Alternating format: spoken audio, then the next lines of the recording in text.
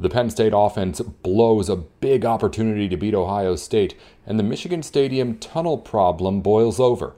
This is Locked On Big Ten. You are Locked On Big Ten, your daily podcast on the Big Ten Conference. Part of the Locked On Podcast Network, your team every day.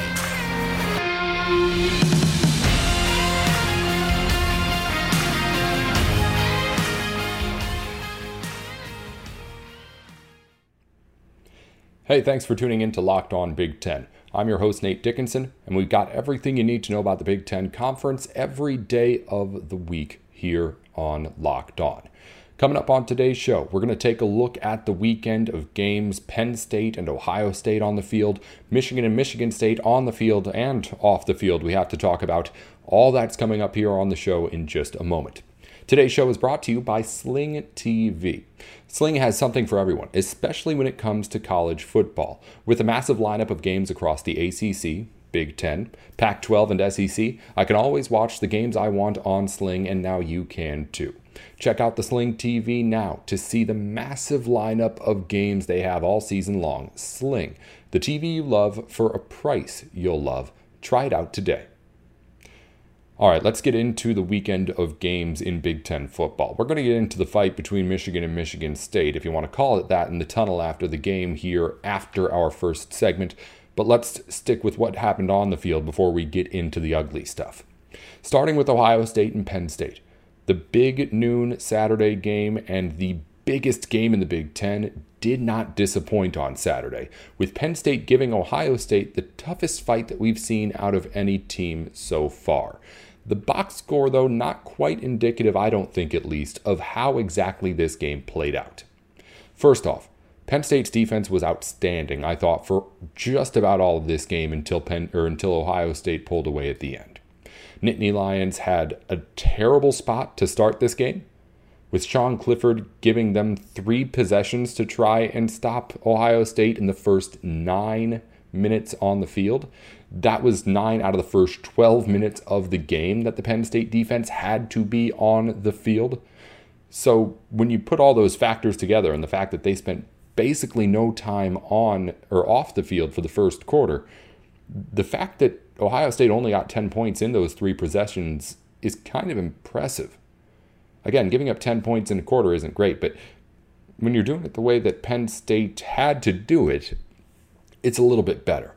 That being said, as good as the defense was for Penn State, the offense was equally as bad. Sean Clifford just really struggled to start this game. You mentioned the 2 interceptions that he had that led to more Ohio State points and put the defense with its back against the wall really right off the bat.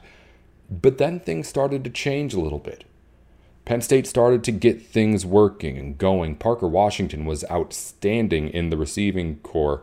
It looked like after those 2 interceptions, we may start to get the better Sean Clifford for this game. And that had me thinking, okay, well, if the defense can keep doing what it's been doing, maybe the Nittany Lions got a shot here. And they did. Defense stood up tall throughout, again, all the way up until the fourth quarter. The Penn State offense was, again, the reason why they lost the game, but at least able to get something going against what had been a top-notch Ohio State defense so far this season. It was looking like a game that could end up being an upset. Penn State was doing the things it needed to do to win the game. Breaks were going their way too, and when you're trying to beat Ohio State, you have to have a little bit of a combination of all of that. But then the Buckeyes just pull away. Offense wasted a really solid day on defense for Penn State, and that's my biggest takeaway from this game. Not that Ohio State got played close, not that Penn State was able to keep up with them, but that the Nittany Lions offense was given pretty much the ideal situation to be able to pull off this big upset. Defense played great. Ohio State had 30 rushing yards at halftime. The offense just couldn't do anything with it. And you go from being, instead of, let's say, if Sean Clifford doesn't throw those 2 picks maybe, this ends up being a game where Penn State's like up a couple of possessions maybe even as things start in the fourth quarter. Instead, You're looking at a spot where Ohio State is right there in it. It knows it hasn't been playing its best football, but can go out in that fourth quarter, drop 28 points on you, and say, okay, this game's over. And that's what Ohio State does. And when talking about the wrapping up of this game, I wrote in my notes as I was watching, Ohio State just did what Ohio State does in that last part of the game. Ohio State takes the lead with a touchdown. And then let me just run you through the remaining drives up until the point where this thing was really out of reach. So Ohio State goes up after Kaytron Allen's rushing touchdown with a touchdown of their own. The sequence is that Ohio State touchdown, Penn State fumble, Ohio State touchdown, Penn State field goal, Ohio State touchdown, Ohio State pick six. From the time that Ohio State takes that lead till the time of that pick six that makes it a 20-point game, that's less than 6 minutes of game time. That's why the Buckeyes are the best in the country. That's why this Ohio State team is, even more so than in previous years, thought to be up with, if not better, than the Bamas, the Tennessees, the Georgias that dominate this sport. Because we've all known that those teams have always been there, but with Ohio State, they've always been the playoff contender, playoff team out of the Big Ten. When things go their way, they're the best program out there right now in the conference. But I don't know if they really have gotten that kind of respect of the dominant Georgias and Alabamas, even though they have a similar kind of resume. This is something where you're thinking, okay, this is why everyone has this Ohio State team just a little bit higher, a little bit of a notch up. It's that kind of the offense working that really, really does it. And then when the defense kicks it back into gear 2, you're unstoppable. Penn State loses this game 44-31. And it was, I guess, about what that final score indicates, but getting there was an adventure. Penn State could have won this game. Penn State could have won this football game. The offense did not show up in a way that let it have a chance. Because once Ohio State turned it back on, that was it. Game over. Other big game from the weekend, of course, Michigan against Michigan State. This one was uglier. The early game was a really fun football game. You went back and forth. You had good scoring. You had exciting plays throughout. Michigan State obviously had that, but when you look at that 29-7 final, you kind of understand this was a little bit more of a Big Ten game in pure essence. At the beginning, Michigan State looked like Penn State did, not even just like it would be able to possibly beat Michigan, but at least for that first quarter and maybe a little bit more, I thought the Spartans had a chance to beat Michigan while just genuinely being the better team on the field that day. I mentioned with Penn State, the Nittany Lions could be really, really good, and Ohio State has a bad day. And I still think they might need a little bit of luck in there and some breaks to go their way if they wanted to pull off that upset. With this Michigan State game, I was going in thinking the same same thing. Michigan State can't stop anything on defense. These two teams seem more overmatched than even they had been before Michigan State started winning these games, perhaps, in the last couple of years under Mel Tucker. Easily the most overmatched I think they had been since Mel Tucker had gotten there. That being said, things looked good. Michigan State got a turnover. That's one of those breaks I'm talking about earlier. It looked like it would be at least a potential to see a really good game from Peyton Thorne. Instead, Michigan kind of just takes control after that first quarter and never lets Michigan State do anything again. That's really how it becomes kind of a more boring kind of thing. But Michigan State was getting into it early. They had a little bit not like trick plays, but tricky plays, that little end around thing they did, going outside and getting around that corner a lot. That's just a sign of a team that's out playing to you if they've beaten you to the edge. And Michigan State was doing that at the start of this game. And then Michigan, again, just kind of in the same way Ohio State did. It flipped its switch and decided, okay, we're going to take this over. We're obviously the better team in this game.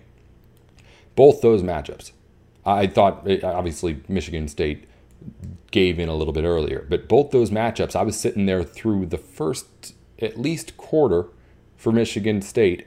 And then, obviously, just about all the game for Penn State, thinking, oh, Ohio State and Michigan could lose. And when I've gone throughout the season, there isn't really anything that's made me thought that in the same way that those two teams did on Saturday. Unfortunately, Saturday was also probably the best chance for either of those teams to lose the rest of the season. Unfortunately, if you're a fan of anybody else in the Big Ten. So it looks like, at least right now, we're dead set on pretty much what we've been waiting for all year. A game against Michigan and Ohio State to decide who goes to the Big Ten title game and hopefully who goes to the college football playoff. We always kind of knew that was coming, but I think that this weekend was the final nail in the coffin to really avoid, or really have a chance to avoid that and get anything else. That's a look at the two biggest games, of course, from over the weekend. Coming up after the matchup between Michigan State and Michigan, we had a scuffle in the tunnel, the one tunnel that Michigan Stadium has, you may have heard. We're going to talk about that in just a second on Locked On Big Ten. Before we get into any of that, though, our partners at Nissan have worked with us to create a new segment across the Locked On College network titled Thrilling Moments, where we highlight the most exciting play from the Big Ten weekend or throughout the history of the Big Ten. We're going to go weekend, of course, here. This week's thrilling moment from the Big Ten is Blake Corum's 41-yard run for the touchdown against Michigan State, helping the Wolverines put away Sparty in that matchup. It was, of course, a really, really fun matchup in that game. And Michigan State, Michigan, obviously always a good rivalry to watch in on. The Nissan thrilling moment. Pursue what thrills you have in the all-new Frontier, Armada, or Pathfinder today. Available now at nissanusa.com. This segment inspired by the thrilling new designs featured across Nissan's new vehicles. All right, let's talk about the ugly of this game between Michigan State and Michigan. After the game, Michigan and Michigan State going back into the tunnel. Michigan State goes in first. A Michigan player goes ahead and gets into the group in the middle of Michigan State players. I'm not sure exactly why that was. Harbaugh said guy had to go to the bathroom, which is understandable, I suppose, but maybe hold it, I guess, for another second. Or pee your pants if it's that bad. I don't see the reason to go into that situation in that moment. But again, that's not like it puts any sort of blame on him. Moving on. So then gets into the Michigan State huddle at some point, and we've seen, if you're a fan, you've seen probably videos that at least do it somewhat good justice to see what happens. ESPN actually had a video, I think, that was published earlier today that has what, in my opinion, was the best angle of it that we've seen so far, something that's not just on a phone camera or anything. But you can see everyone just starting to get into some sort of scuffle. There's a big mound of MSU players, and it turns out it's around a Michigan player. And he's just getting, at some points for a couple of seconds in the video, it looks like just beaten over the head by a group of Michigan State Spartans. And it ends up in 4 suspensions for Penn State, or for Michigan State. MSU suspends Tank Brown, Kari Crump, Angelo Gross, and Zion Young.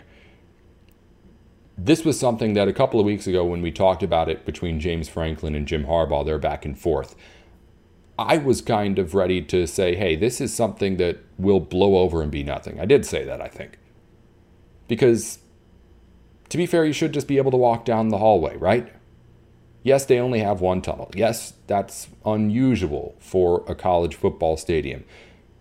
But hey, how about we all just be grown men and walk down this tunnel and get into our locker rooms without any problems, right? That was my sentiment at the time when this was between Penn State and Michigan. That was a nothing. It's now become a something. Something we have to talk about, something we have to address. Because this is unacceptable, what happened on Saturday. You can say whatever you want about, the kids should just be sure to control themselves and be able to handle themselves in these situations. But at the same time, you're, again, not to try and take blame away from anyone, but if you had a second tunnel, these are, again, people making stupid decisions. But these are also teenagers that have just been thrown around on the ground by these guys for the last 3 hours. So there's a balance here. in exactly how grown up you are. Not to defend anything that happened, but it's just very clear now that this is something needs to be done. It's not enough anymore to just say, hey, let's all be grown-ups about this, because it keeps happening. And that's just not okay. Another note. I think Harbaugh has to take at least a very, very small amount of the blame here, because of what he said when James Franklin brought this up a couple of weeks ago. In the press conference, he called it an assault, what happened to his players, and hey, he's right for defending his guys and going after what happened with Michigan State.